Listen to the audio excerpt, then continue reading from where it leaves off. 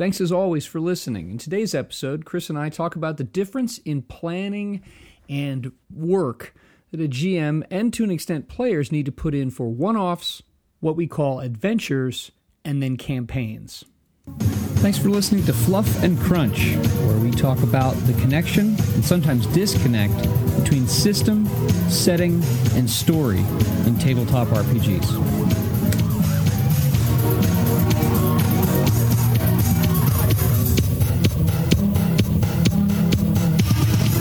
We're here today with another episode, and as we always do, let's talk a little bit about what you've been up to, aside from frustrations over sports that we just talked about, and I shared my frustrations over my sports, but we won't bore listeners with our frustrations over our sports. What's your last week in gaming looked like? I was going to say, we could do a whole episode whinging about sports and other things. But I can bitch about the Seahawks and you can complain. Oh, yeah, well, maybe we should. Maybe we should. But not today. We're just going to take a one-off episode where we're going to complain about sport. Our listening figures a week. Maybe it'll be our best ever episode. We'll have to change the whole. It wouldn't really work. We'd both be just talking about our own sports and have very little overlap. This week, it's only been 3 days or so since last recorded. I played a second session of our Curse of Strahd. Oh yeah, how did that go? Game. It went all right. We didn't get through as much. I think the first time it shows the difference that happens when there's combat, or like when the players don't really know what they're doing. So the first thing, it was very straightforward. Like sort of did everything in the village, and they met the Vistani and blah blah blah. And we got to another. I was like, oh, we seem to have crammed a lot in. And then this time it was like, sort of they talked to a few people, randomly went. Not the way they said they were going to do, like, oh, we're going to go this way, went a different way, bumped into someone that meant they had to go to another area. That was actually a bunch of good talking to people, and then decided to go to this particular encounter, which was like looking on paper, and I was like, there is no way they're going to do this on paper. But they did, but it was a proper slog of combat. Have you, as a party, made it to the little town, that first town yet? Yeah, we like literally that. We went through the whole first town in the first session. So they're in like the second town now. Like the second town, there's like a lot more going on, and there's like different people to meet there. You didn't go through the death house with the creepy dead kids? No, I just started them at level 3 and just skipped that. Oh, okay. Yeah. I can't bother play level 1s and 2, and just it's so easy to just like TPK a party in D&D if you can play at level 1. All you need is some spike rolls, and the whole party's dead. And they haven't got any decent spells. So starting at level 3, it works fine. Yeah. I kind of wanted to get into the main bones of it.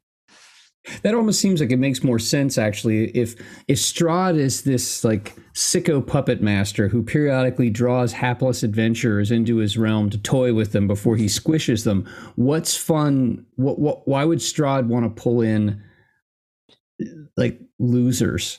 Like, hey, let's get the Scooby Gang in here. You know what I mean? Like why would he pull in low-level adversaries? That seems boring. Yeah. So I think your third level start makes more sense. Yeah, I had them meet Strahd in the very first thing because I was like, right, I want them to.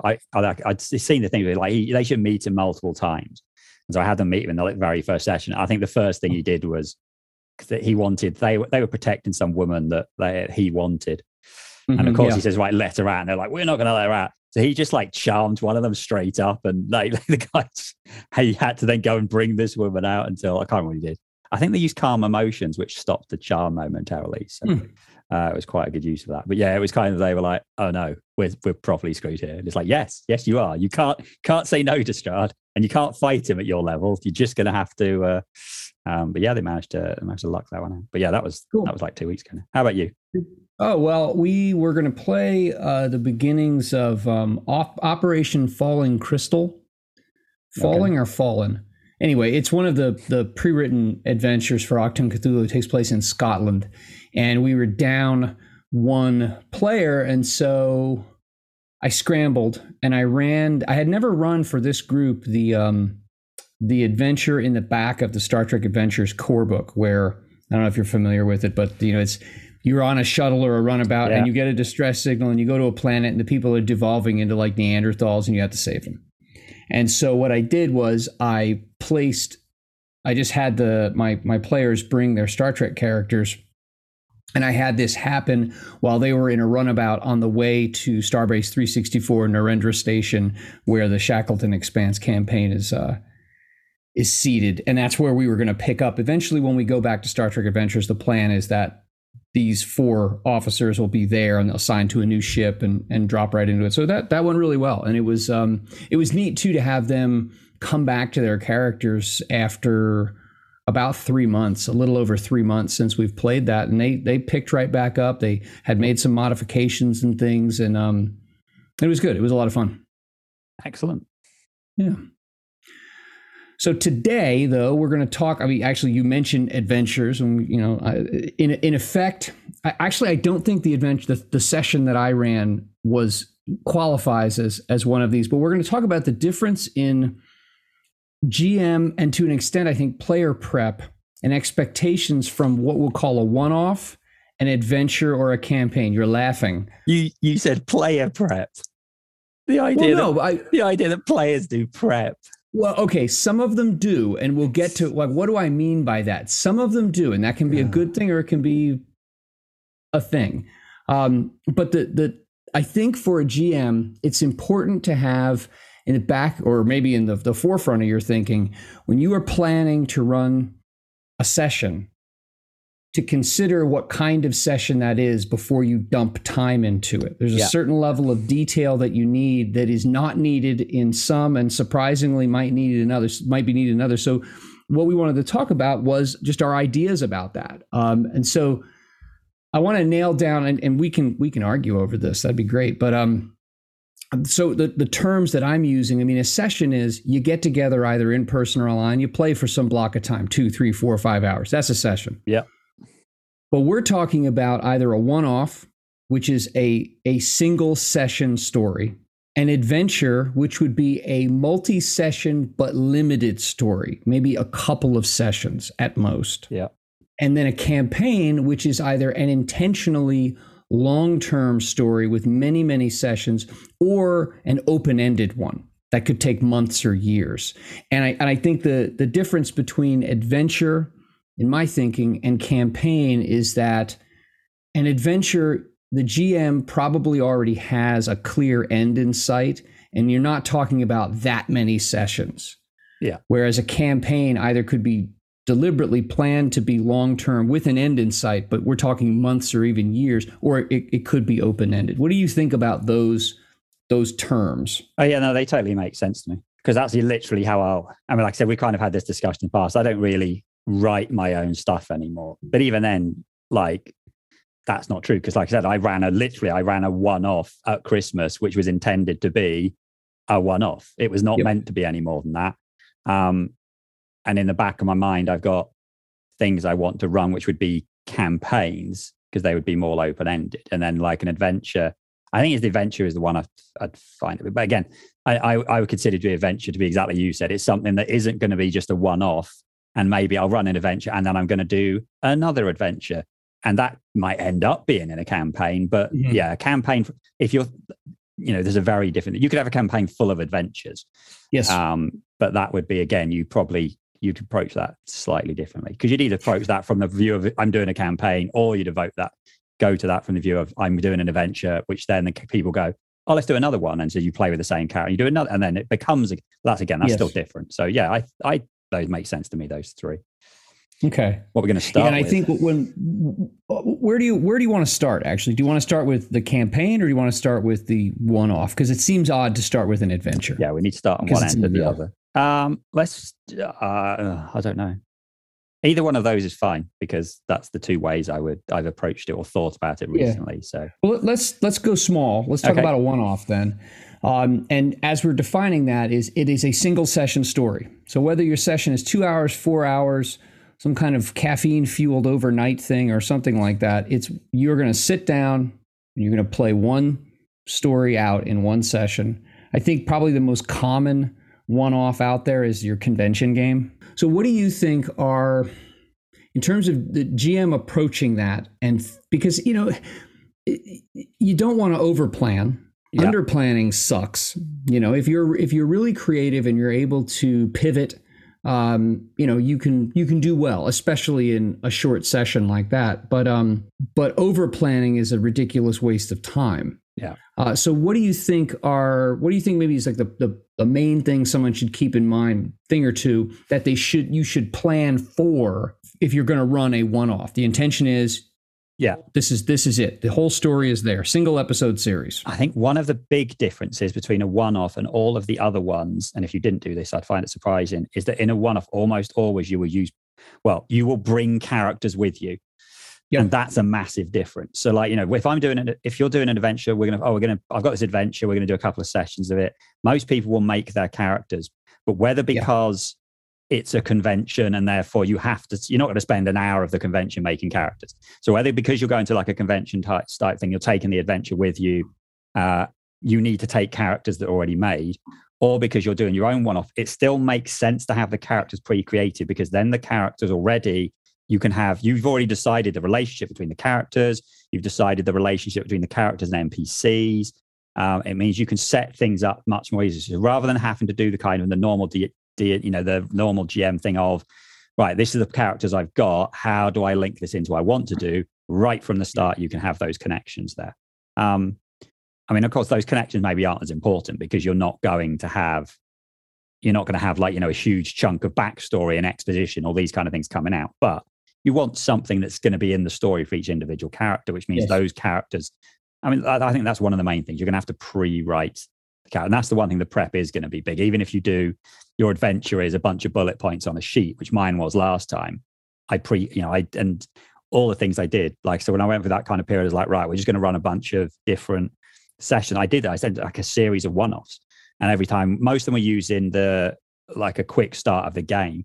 But even the ones where I made my own little world or whatever, I pre-created all my characters. Pre-created the characters. Yeah, I agree completely. It's especially if it's a convention, or if you're presenting it to your friends, your players, whatever, and it's new to them. Yeah, pre-generated characters are essential. Otherwise, you're going to waste time. The other thing too that I think is really important that goes along with that is, you said you already create the connections between the characters. Okay, you're a special operations team. Okay, you're all in the same elevator together when it gets stuck in the office building, whatever. You create that so that there isn't wasted time as people ponder why they're going to trust the other people or work with the other people. The other thing I think that is essential with this is that when you make those characters, you have to make sure mechanically that they are appropriate for, or maybe even optimized for, the story challenges that you're going to put in front of them. I've seen this in some quick starts where you get the characters and you get this kind of like this bizarro United Nations array of characters that seem to have nothing to do with one another, and one or two of them mechanically don't fit in the story. And you're like, wow, that player just got a lemon of a character because he or she can't do it. This is a combat heavy encounter, and you have like the character who has nothing like that. So you got to make sure that they fit together, but that they fit for the story, because your focus is going to be on getting that story going very quickly and not wasting time. I think too that when it comes to GM prep, and you alluded to this some with your mention of player backstory. When it comes to world backstory, you can ignore it. Yeah. You can hand wave it. If you're running a fantasy one-off, just say, okay, this is like a high fantasy, feudal castles, flying castles, crap like that world. Boom. You forget about it. It's like this session is going to take place in one set of rooms within a building. And the rest of the building doesn't matter. You're in one store at the mall.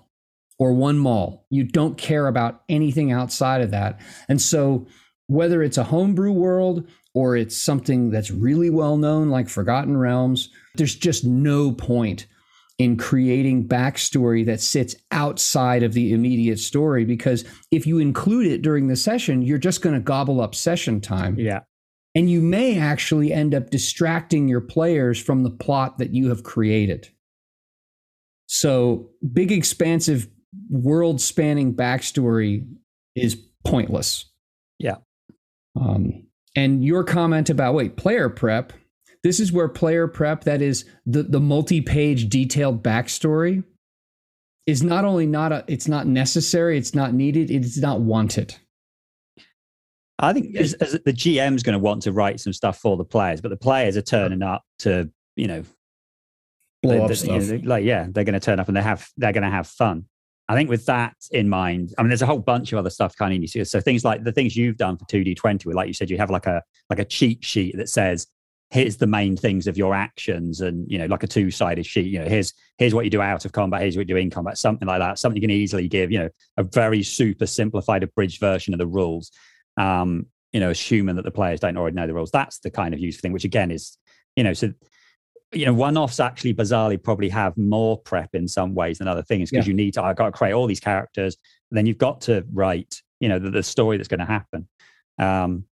When it comes to doing that, I think actually, like you kind of said, you probably need a lot less detail. You don't need to have loads of hooks that are setting thing up for later.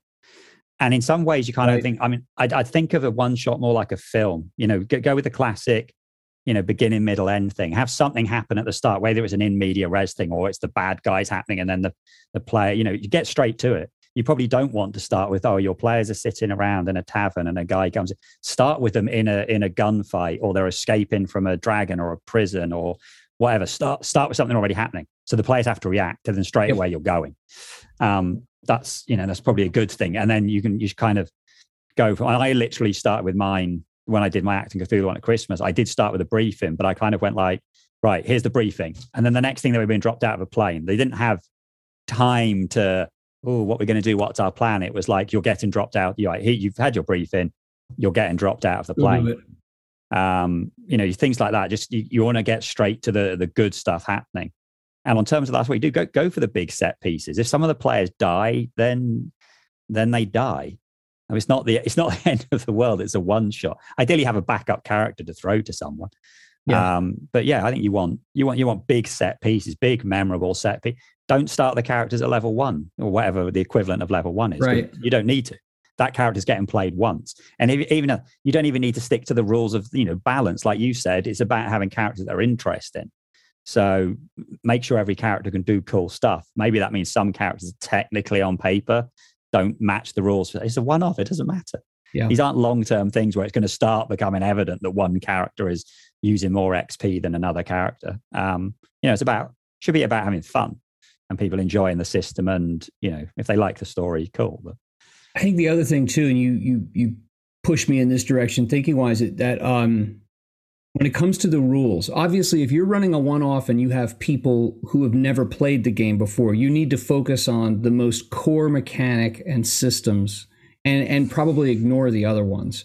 Now, if you are playing like just 2 nights ago, I ran this Star Trek Adventures game with my Star Trek Adventures players, so they're familiar with. They were a touch rusty on a few things, but I mean, within a couple minutes, they were going again. What I would still do in a one-off, planning wise, is I would pick, if there are things like subsystems, especially within a game, like Star Trek Adventures has the scientific method that we talked about recently. I would pick like 1, maybe 2 most interesting subsystems for that story and spotlight them. Yeah. And I would ignore a bunch of the rest of the stuff. A one-off has to be lean and focused in order to be fast and exciting. So no ship combat in Star Trek, unfortunately. Actually, I would do ship combat if my players were really familiar with it. If my players were keen on it and could do it well, that could be really exciting. But the opposite, I think, is true also. I think you could potentially turn someone off to a game like that if it turns into this like slog, because people don't understand the way the system works. So keep it lean. I think if I was going to want to do people expect a ship combat in Star Trek. I really want a ship combat. How can I do it? Then do what I said earlier. Start the in media res where actually they're already in the ship combat, and literally maybe the enemy ship's got 1 or 2 hits left. Mm-hmm. And so that way they feel like they got to do the ship combat. Good point.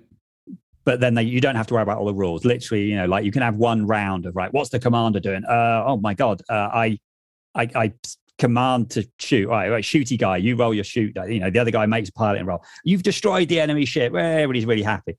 Then you started with you did your starship combat, but you didn't spend 10 turns, which took 3 hours of the convention game playing a ship combat, but you still feel like you did it. So there's ways about doing that. I'm like, yeah, if I was doing a one-off for Infinity, I would not do the hacking rules. No, there are things that you stay away from. I mean, and you have to be clear on that. Something else too on the GM side is I would be forgiving when it comes to call it like wazoo player creativity. Yeah, totally. If it's cool, I'm going to steal a Powered by the Apocalypse term that I hate. If it's awesome, let them do it. You know, I mean, if people are having fun, you can stomach tropes and stereotypes and over the top stuff because it works for that short period of time. If that stuff goes on for months on end, it drives people crazy. Yeah. If your characters are a guy with mirror shades and a long trench coat and a katana, and his best mate's an elf with, 2 swords and a panther sidekick, that's okay in a one shot. All right, so let's move on to, or do you have anything else? Do you any other thoughts on the GM prep? And I real quick just want to close up with some thoughts for players on top of what I already said. No, I can't think of anything else for a one shot in terms of GM. I think the fact that I imagine people will probably think that a one shot might have less prep, but actually because of the extra work you're going to do in terms of like, you're going to have to make everybody's characters, and you're probably not making low level characters. Well, you can do, but then what's the point? Like doing a one shot is the one time you go, hell, I'm creating level 20 D&D characters, and they're going to commitment, and they're going to fight a Tarrasque or the big thing, the stuff that you never, it's in the monster manual. You're like, ooh, look at that, that's exciting. You never use it. Your players never get to that level. So being able to throw stuff at them that otherwise you would never ever see. I mean, I imagine that combat just takes like forever. But that's all you do. Yeah, I'd be like, right, here's our session for the convention. There's 4 of you, and you're fighting the Tarrasque or some demon or something. Probably not a good idea. The suggestion that I would give, or I would give to players, is to be in a one-off, to be accepting of a higher degree of railroading. Oh yeah, totally. And on the one hand, be creative, be awesome. But on the other hand, don't be that player who's like, well, I'm going to go over here because it says right here on my character sheet that I'm very inquisitive. So I'm going to be all go. It's like, no, you're being a pain in the ass. Yeah. You are slowing this game down because you want to go over there and like have this like weird, pedantic, legalistic approach to your character that's just like that gobbles up time. Like I think in a lot of ways with a one-off, you have to choose to put aside your muse to an extent to really be a good team player and accept, okay, there's going to be the rails on this thing are tighter, and in order for us to get to the cool big thing that I hope this GM has planned for us, we need to give up a little bit of our agency over the direction of the story, not necessarily how I deal with things, but like where I go with it. And you have to be accepting of that. Yeah, don't be a pain. Stick the rails analogy. Say a one shot should be a roller coaster. It's going to have some really big high points. I love it. It's going to come down. It's going to go up, and it's going to be awesome. But you're on rails. You are going one way, and it will end. And you have that thing over your shoulders down, so you don't go flying off the darn thing. So I love that. A one shot should be. It's not railroading. It should be a roller coaster. You're a genius. Thank you. I love that. But yeah, it's going to be on rails. You can't have the minute players start going off and wanting to do their own thing, you're not going to finish on time. So stick to the, keep your safety bars on. Don't go being the dick who tries to get out, and follow the instructions. Yes. All right, let's move to an adventure. An adventure being a multi-session but still limited story. I mean, there are plenty of examples of this. The Achtung Cthulhu published adventures from Modiphius. I would describe most of those as adventures because most of them take more than a session to complete. In the mists of time of the 1980s, if you picked up like the Slave Lords D&D module series, there were 4 of those that connected to one another over a period of levels. I would call each of those an adventure. Well, it's like, you just said it, the word module. We didn't even call them adventures. We refer to them as modules because that's what they were. They were modules. But then other people just... And they always took more than one night. Yeah. We started using this term adventure. I mean, I've seen more things where you have, sort of connected adventures. I think the main difference you've got between an adventure and a one-shot is a one-shot is meant to be a one and done. At the end of that, you do not carry on.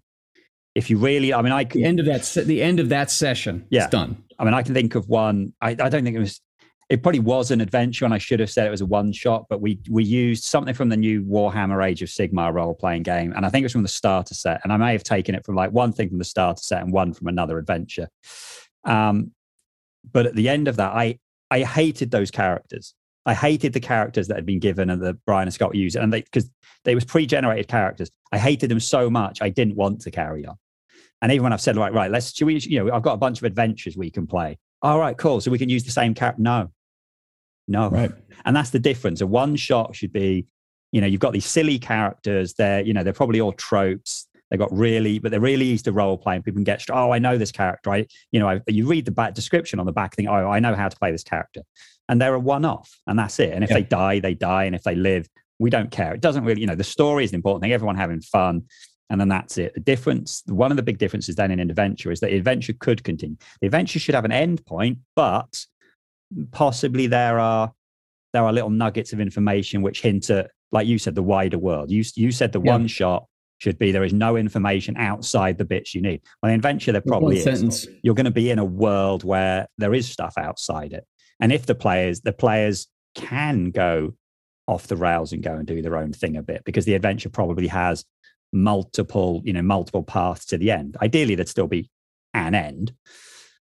But therefore your players are going to do different things. So the prep for this obviously is quite different, because one thing I wouldn't expect to make the characters for this. I would expect the players to, or maybe you sit around and you do it together. So you say, next week we're going to be playing this, like you did. We're going to play an Acting Cthulhu adventure. It might take a couple of sessions. The players then sit around together and they come up with their characters. But you probably do that together.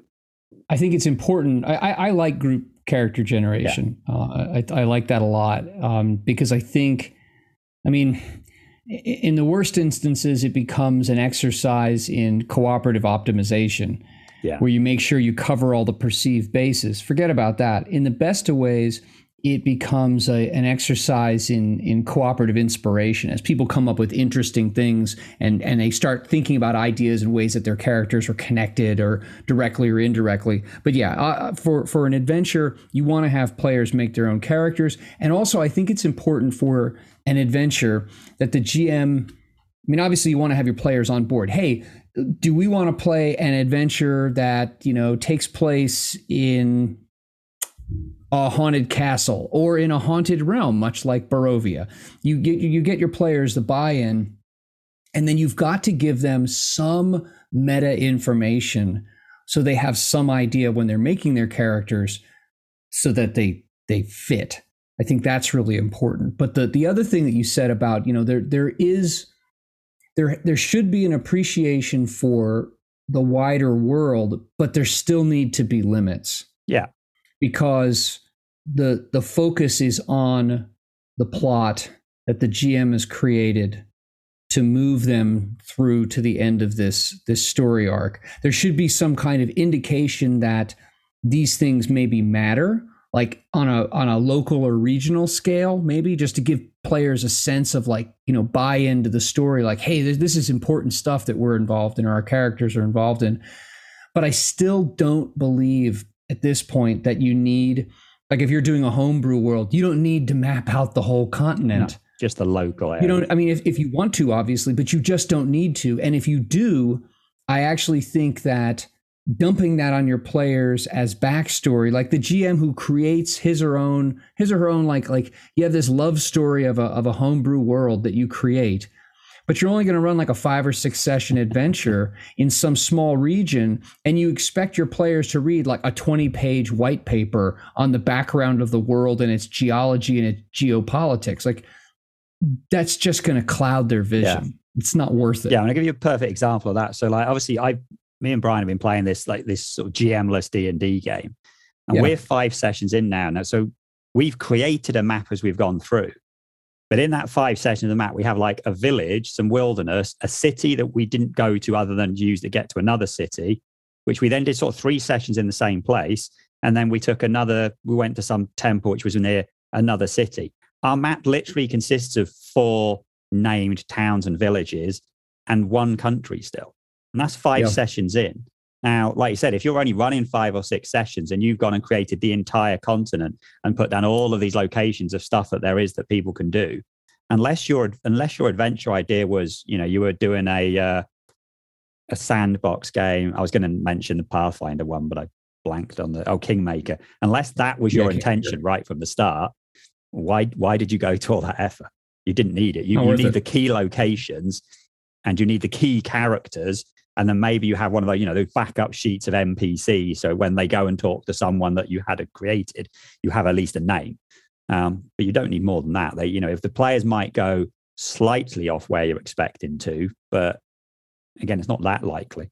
I think actually, if players go off the route that you had planned for and that you assumed that they would take, you have enough flexibility. Again, I mean, using just like a D&D style fantasy game that story arc that takes place over like in a small region, like the Mines of Phandelver in the 5e starter box, I think is a perfect example of this. It's going to take more than one session. Yeah. There's movement on a map. And because you have some space, some geographical space, if the characters go west when you had intended for them or hoped for them to go east, west is now east. You have wiggle room to flip that, and they'll never know the difference. If you think that or you hope that your adventure could turn into a campaign and creating all kinds of world material is of interest to you, terrific. There's nothing wrong, obviously, with doing that. But I think to be disciplined, limited, and judicious as to how much of this you dump on your players, because if you pour 1,000 rice grains on them and you expect them to find the one that you want them to focus on, it's like this is a lot bigger than a one-off, obviously, but it's still limited in scope. Yeah, I mean, so I think that world indicate that there is an outside world, give some kind of contextualizing explanation as to where this is taking place, and I also think that one of the big differences is that one off to an adventure is that there could well be more motion. Yeah, you have different set piece places where different things can happen because you've just got more time in which to make it happen. Yeah, I think the time's the key thing. The whole point of the one shot was that it has to finish at a certain point of time, and therefore it is going to be relatively railroady. Whereas in an adventure where, okay, right, well, I know kind of this is where it wants to end and this is where it's going to start, but in the middle there's a whole bunch of different locations and people they could go and talk to, and they might miss some of those. So be prepared that you're going to create stuff that won't get seen. Yeah. But the players they might go and do their own thing to some extent, but you're still only going to give them limited information. So they are probably going to, end up where you want them to eventually. And if that's quicker because they've skipped stuff, that'll be fine. And if they go all around the houses and eventually, you're giving them the information you need to get to the end point. But you're doing more than that. So it feels like it's a living world, but so it doesn't feel railroady, but also you're not giving them so much information that they just get lost. If we stick to our theme park analogy, we say, it would be one area. It's your sci-fi land or your frontier land. And there's a couple of different rides there they can go on and enjoy. But they're not going to go out of that. And they might get distracted and sit in the cafe for ages and not really do anything, but they're going to eventually they will get on the ride you want them to and get to the end point. That's I think something else too, and this is I think there's a reciprocal relationship here between player and GM when it comes to how much player backstory or player identity is there upon the launch of the story. I think with a one-off, you need a personality trait or two. Yeah. Just something to guide a player's actions through their character, and whether you provide them or the players determine them. That's obviously a personal preference thing. I think with a one-off, it's essential to have pre-built, pre-decided connections between the characters. Yeah. And then why is this team there, wherever there is? I think with an adventure, you could have a little more backstory, but I think the main backstory, the primary focus in the backstory of the characters and the party is how do they connect to the story, not so much the world.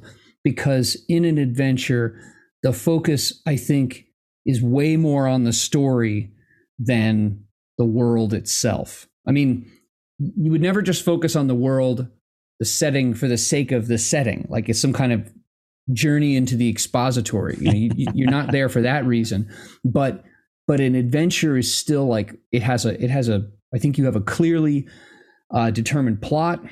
You have like a beginning, middle, and end if you want to do like a 3-part plot. And so the as you work your players through group character generation, or however you do it, I think the focus and the reminder from the GM is to prod the players to connect their characters to that story to be, and less, when I was a lad, my father was a blacksmith. I'm like, that doesn't matter. Yeah. It doesn't, it's all, that's interesting, but it doesn't matter in this. Now, when I think of adventures, modules from back in the olden days, you're right. You made a character and you played a module, and usually it spans several levels for D&D. And then you had that decision at the end, like, well, do we get another module that picks up level-wise where this one leaves off, and we keep the same characters, and we come up with some reason why we've moved from this episode to another? Like if you were to play, I don't know, Keep on the Borderlands, and then move to something that was a couple levels higher because the characters have advanced, like that's still in a way like Star Trek. It's still episodic. Yeah.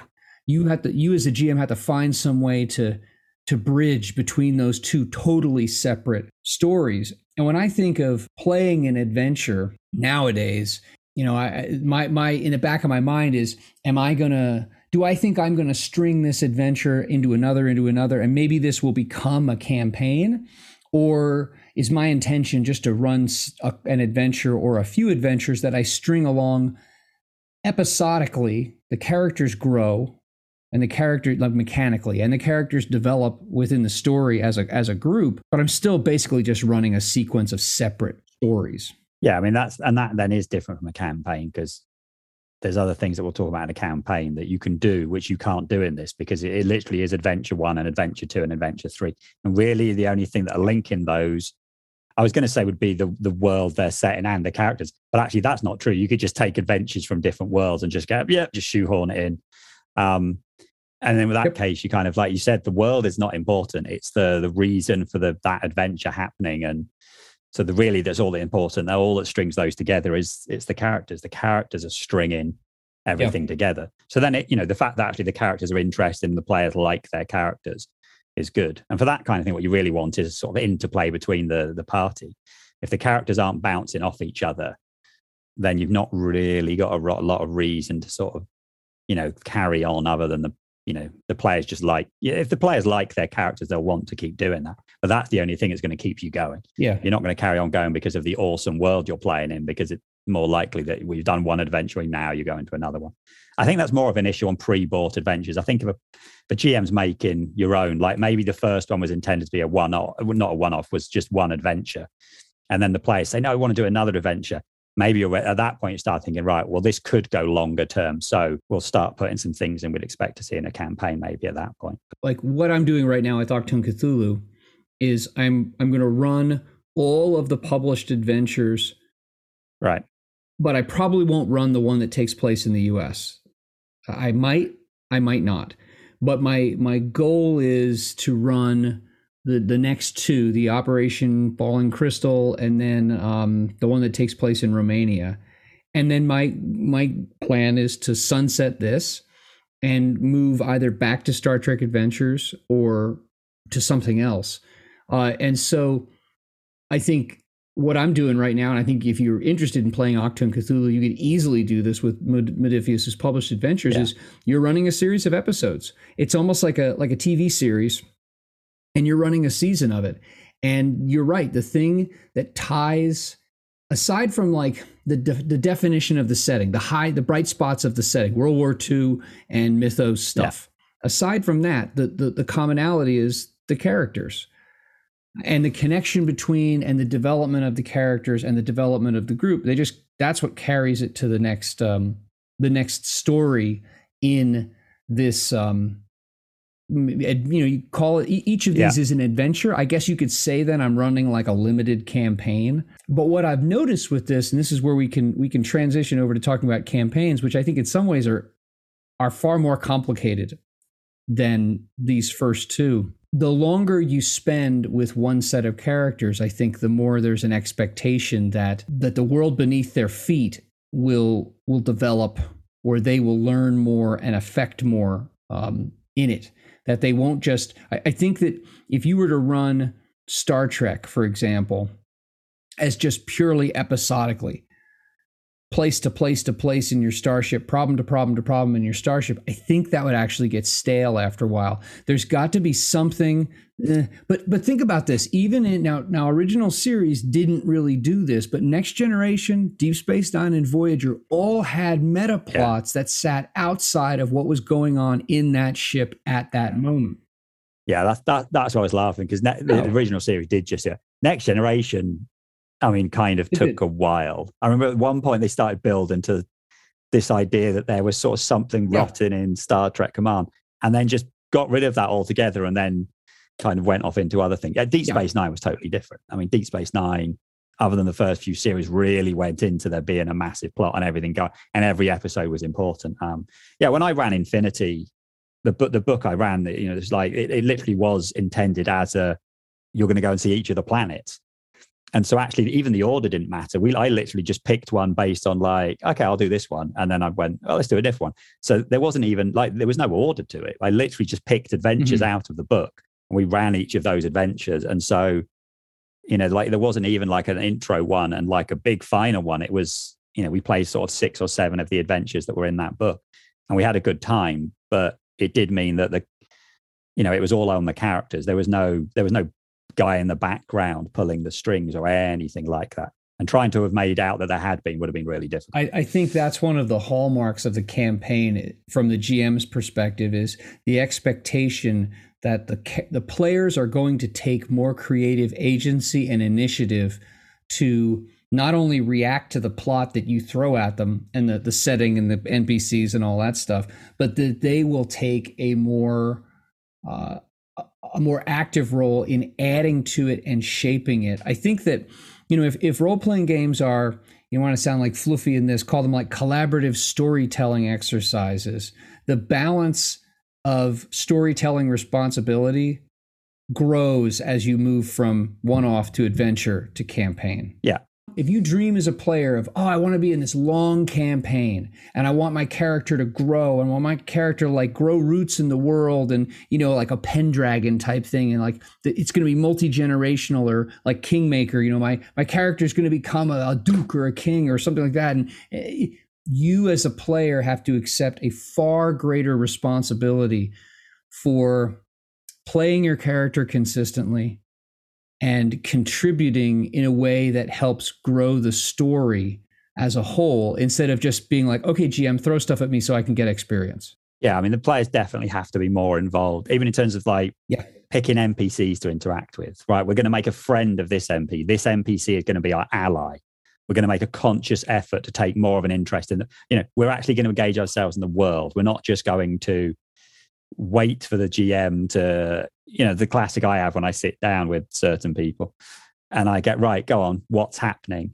Or what do I do? And they want to react. They want to be given a thing to do, and then they can react to that.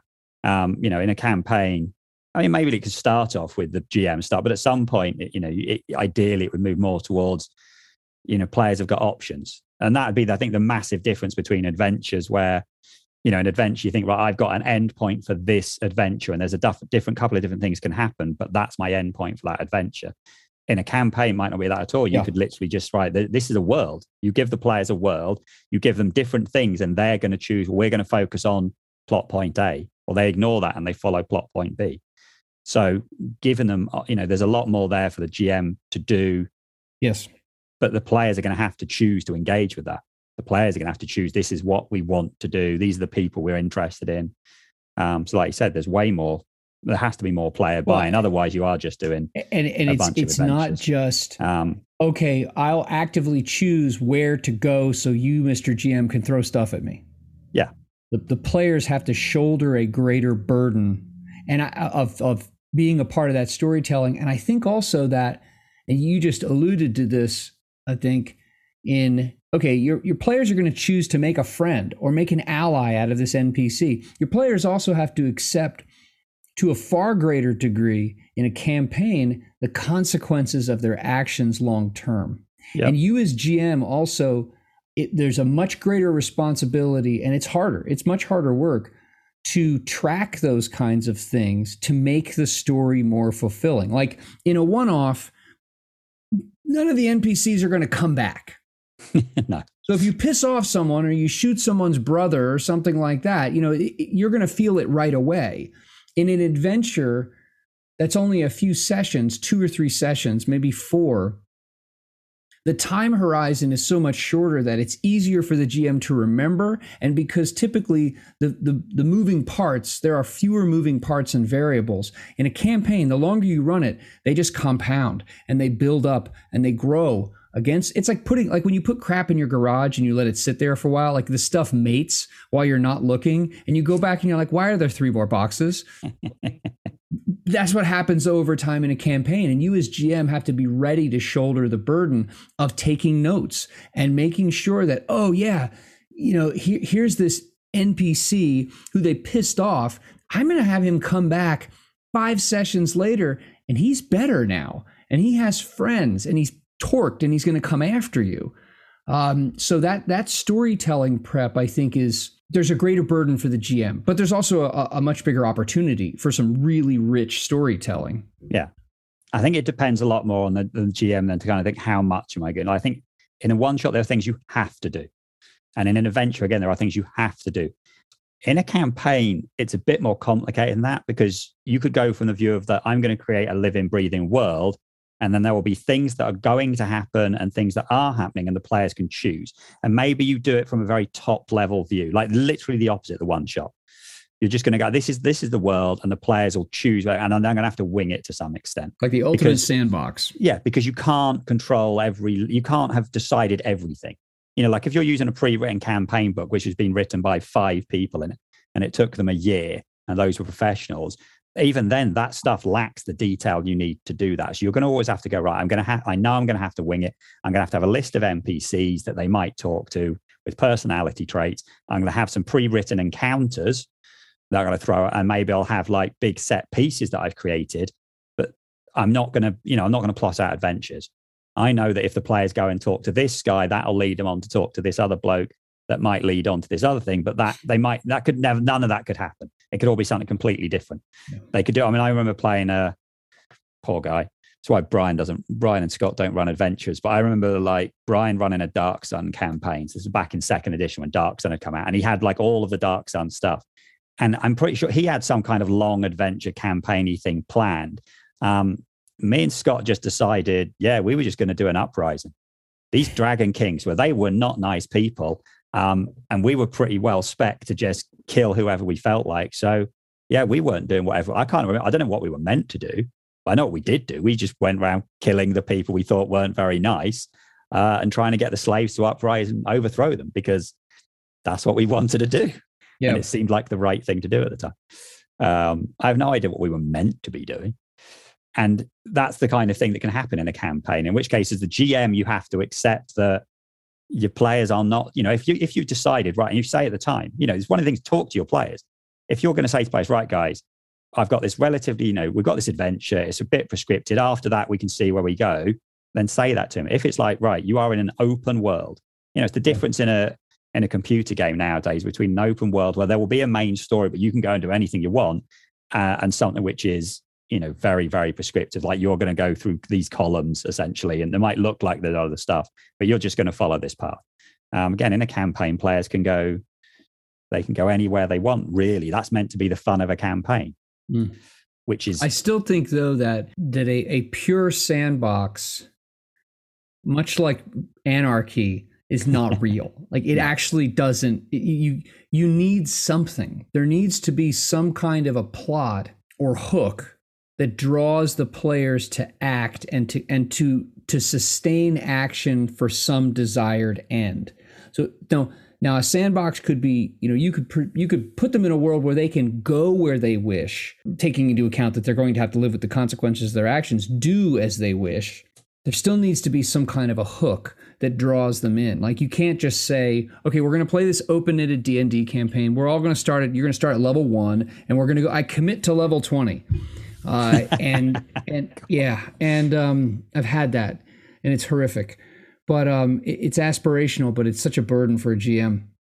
So we're going to commit to making it to level 20. And then you just sit back as GM and say, well, it's morning.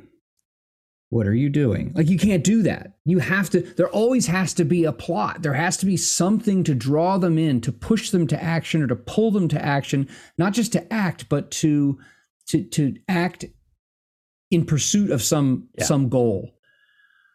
You need that. I think in a fully sandboxy world, the only place you really do it would be the kind of, your Mad Max Fallout style thing where it's a desolate wasteland. But even then, the whole point is you will go to a place and there will be someone there. I mean, in a computer game, they'd have an exclamation mark over their head, but you would go somewhere and someone will, I need help. My village is being attacked by the players then have a very simple, it's a binary choice. Yes, you help. No, you don't. Or third choice, we kill the guy and take all his stuff. But even then, that's what you're going to do, isn't it? Even in a relatively open, like you said, it's not going to be fully open-ended. It will be an illusion of being open-ended. You will give the players the hints of things they can do. They could decide to just rob the bank, but yeah. But even like the second Mad Max movie, Road Warrior, that starts in media res. Yeah, he's roaring down the road and he comes across the site of a recently past fight, and then there's foreshadowing in that with the gas rig. That's another thing. Also, I want to throw in about campaigns, and this is hard. This is one of the things that actually makes planning for a campaign difficult. Is you as GM, you have to be able to plug in to make the campaign really good. That is, you've got to work foreshadowing. So you can't just, I guess you could run a series of adventures and just string them together, and by virtue of it being the same group of characters, say, there's our campaign. And if everybody's happy with it, that's wonderful.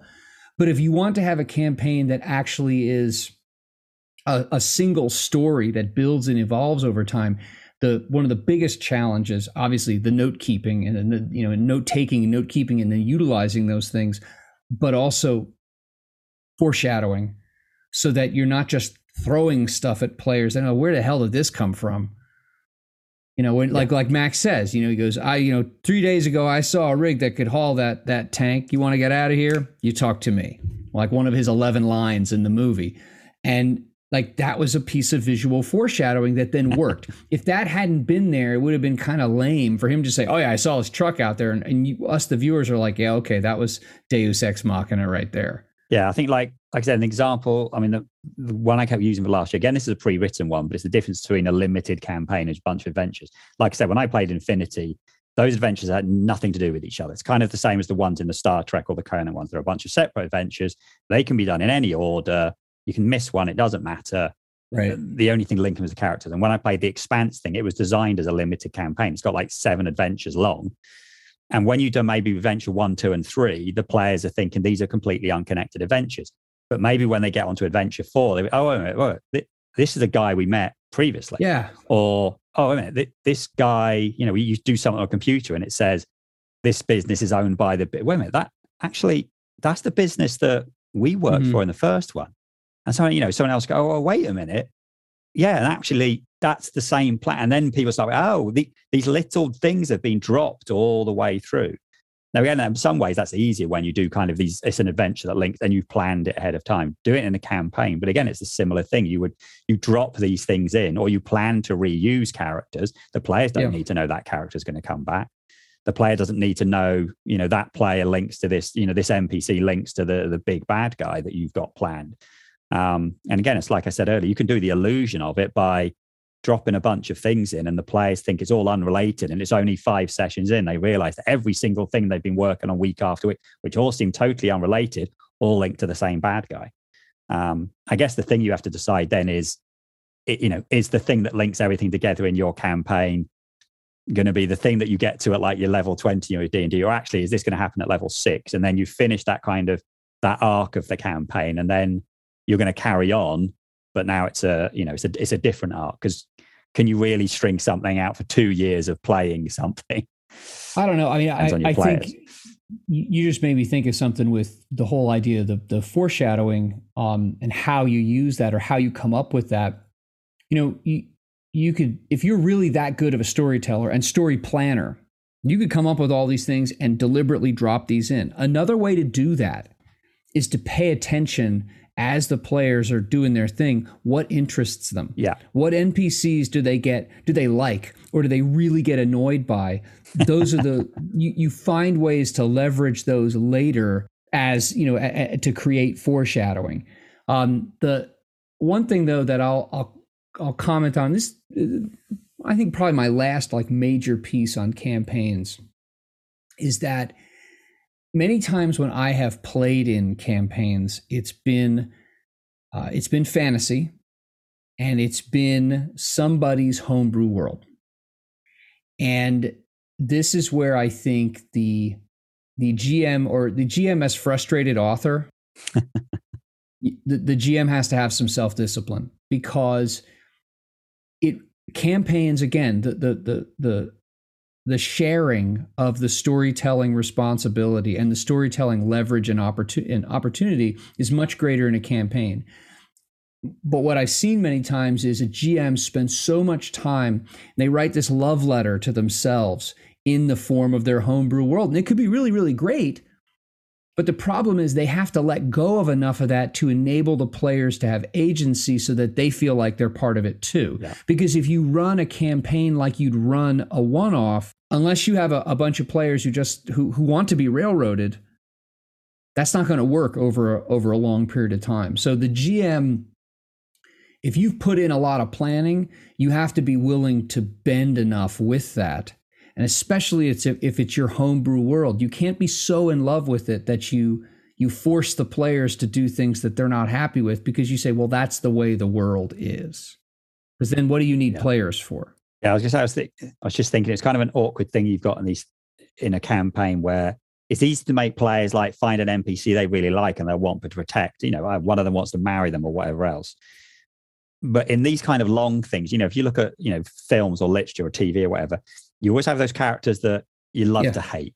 Like the Joffreys from Game of Thrones, or the guy from The Expanse whose name I can't remember, Marco Inara. Oh yeah, God. I know. Much. I was like, I used to. My wife would be like, "You're really kind of getting a little too intense here," because I talk about all the ways I wanted to see him killed. Yeah, but trying to introduce a character like that into a campaign is tricky, because you can just cheat by basically making him so that if the players try and go after him at a low level, they just get their asses kicked, and they have to be a higher level to do it. Or you have to have him surrounded by so many guards or whatever, or laws or whatever reasons. But it's the kind of thing, if you actually make that character so irritating and so upsetting, you need to have a way of having him survive, which is where it's handy if you're playing like a more pulp thing where you can just have, you totally killed him, but he falls off a cliff. He gets away. There's a big explosion. You don't see his body. And, so that kind of thing you'd have to bear in mind. Trying to develop a nemesis, I think, is very hard. Developing a character that's like people love is easy, but developing a nemesis, if you can pull that off, that's amazing. But how do you make sure that nemesis sort of keeps surviving? Because if you're using The Expanse as an example, the players basically come across Marco Inaros twice in the whole thing, and one of those is really an NPC that encounters him and they let him live, and then one of the players comes across him in a position where they're basically a prisoner. They have no agency, they can't do anything, they are there just to provide more scene time that Marco Inaros is an a-hole and deserves to die, but actually the players never get him. Just so upset. But see, that's therein possibly lies your solution. This nemesis is something that is a force that is causing problems that the characters are trying to deal with, but could be physically distant, inaccessible, or maybe unknown. Like you could start off with this nemesis is unknown. There is some source of problems, but we're not really sure. Then you identify what is this source of problems, but this source is far away and insulated. And so as your characters grow in knowledge and in power and reach, then maybe then they can reach out and touch this character. But yeah, if you can have a cool nemesis that really like pisses off and fires up your players, not their characters, you have scored a victory. Like if they're like, if they're grinding their teeth over this and not out of being annoyed, like I want to get him, that's a good thing. And you can't, and let me say this real quick. You can't do that. You can't reach your players emotionally like that in a one-off. Not really. No. You can shock them and you can tell them, oh, this guy's really terrible. You can do that a little bit more in an adventure, but the only way you're going to have that emotional payoff, you can only reach that in a campaign. You have to have that thing of the character has to keep coming back. That's like I said earlier. So I'm going to quite enjoy messing with Strahd because Strahd can turn up, but like they've met him once, but he didn't hurt them. He wanted something for them and they didn't want to give it to him, but he didn't hurt them. He could have just wiped the floor with them, but he didn't. And next time they meet him, he will again be quite reasonable and quite a nice guy. And then maybe I'll turn it up over the time into like you meant to the him being, actually genuinely scary until they realize. Because at the moment, it's kind of people saying bad things about him. And he's like, I'm a really nice guy. And I'm hoping to get them to that point where they're thinking, he's all right. Actually. Or why is everyone complaining about it? And they just switch. You do that, but then you're able to communicate through his actions that this is a guy who like you aren't even like fly crap in his eyes. You are not even, you're like not even hamster turd by his estimation. And that's got to rub against players and characters like, well, you think I'm nothing. No, I don't even think you're nothing. You're less than nothing. You are, what is it? You're just, and that just not even contempt, like just dismissiveness. That'll piss off players and characters over time. Well, let's do this. Is there anything else? I mean, like short scope of a one-off, limited world, high player in the moment agency, very low demand and space for complicated, boring player backstories. Anything else for a one-off that that you think is important for a GM, or do you think we hit it? No, I think we covered the one-off pretty well. What about adventures? When you need more of a conversation with the players to both ask them what they're expecting, but also make it clearer to the players. This isn't a one-off. We can carry on with this, but there is limited scope here. I haven't played around. I haven't included loads of your backstory. We're not going to see loads of the world. There's going to be some cool things that are going to happen. There's an interesting story, but there's an end point. Make it clear. So what we do after that end point, we'll decide at the time. And I think that's the main difference with the campaign. The campaign has to, from the start, kind of have the view of, right, we don't have an end point, or if we do have an end point, the end point is so far down the road, big, potentially. That, we can consider it having no end point. I mean, the kind of things you have to consider before a campaign, we could do multiple episodes. Yeah. I mean, there's books full of it. To be fair, a lot of the time there isn't. You find that you look in one of these things with the GM advice, and there might be GM advice on how to run a session, but then actually there may be very little advice on how to do an adventure. When it comes to running a campaign, again, the advice gets even worse. Or it's not. I mean, like we said, one of my issues with the 2D20 things is that there's the GM advice on sort of running an encounter or a session is okay. And the minute it starts going up beyond that, it's very, very lacking. Well, you know what though, there's so many other books with loads of stuff. It's okay. I've played in one, and I have GM 2, like real live campaigns. I GM'd a Vampire the Masquerade campaign back in the 90s that lasted like 6-7 months. It was great. It was great because we didn't know any better. We wore a lot of flannel back then, and we just didn't know any better. I played in a Cyberpunk 2020 campaign at the same time as that for about 6-7 months. That's how you coped? Huh? that's how you coped with running the vampire game, because you were playing in a cyberpunk game. I think that is how I coped. And actually having that like that back and forth, like I was exercising my creativity in two ways. And then I ran a Kingmaker campaign that all told was like 14 or 15 months. And it was amazing. Wow. It was absolutely amazing. But I've settled now because of life that I would rather do a series of adventures with an end and move to something else rather than the open-ended campaign. Like if everyone's sitting around the table and we all look at each other and be like, whoa, we've been playing this for like 2 or 3 months and we don't want to stop. Well, great. That's terrific. But the idea of committing to that on the front end, there are too many interesting settings. There are too many interesting games. There's no reason to like, there's no reason to anchor yourself to something. And I mean, and honestly, campaigns are the long-term planning is really, really hard to do it well. Yeah. I was saying the only time I've really run a very long-term campaign with no end point was when I was still at school, because I could, and I didn't have loads of stuff. And I think it sort of started in Forgotten Realms, and then it went into Ravenloft because I had the Ravenloft stuff, and then it went into another world entirely, and then it probably came back to Forgotten Realms. I don't remember, and like other characters joined and left, and but that again, there wasn't any. That was more like a series of unconnected adventures than anything else. It was like we were just hopping wherever. I've never planned out a campaign because I just never really had the inclination. Normally because I get bored. I know there is no point me planning a 20-session campaign, because I know that I'd probably be bored before that. I'll plan it. I'll enjoy the planning of it. And then 3 sessions in, I'll be like, nah. Or the players will throw things. If you have good players, the players will throw things at you that will lead you to reassess the way you wanted it to go, because you're like, oh, I hadn't thought about that. That's a really wonderful idea. And so then maybe some of your planning you could repurpose or put aside, or maybe some of it you just junk.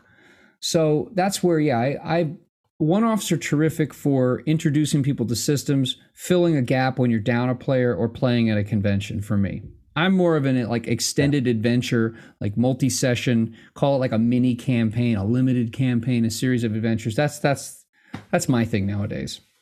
Yeah. I mean, that's my thing at the moment. Is using pre-written stuff. So like Strahd is probably going to be the longest thing we've run in quite a while, because, The Expanse went 7 sessions. Strahd's going to go longer than that.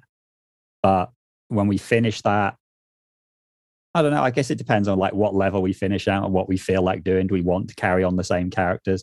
We're kind of like, I feel like if they've taken their characters from level 3 to like, I don't know, 10, 11, 12, at that point they're like, ugh, I want something different.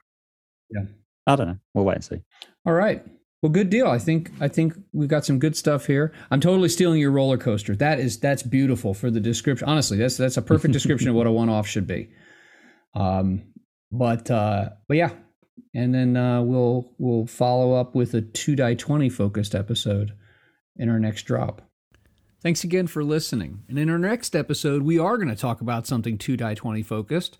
Chris and I are going to talk about our wish list for what we would like to see in a more conventional fantasy magic setting based in 2die20 in terms of rules, content, and products.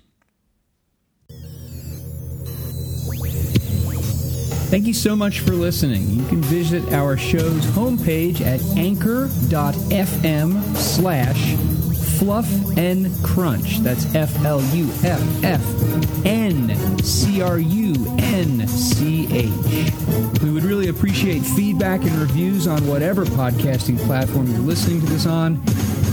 Thanks so much.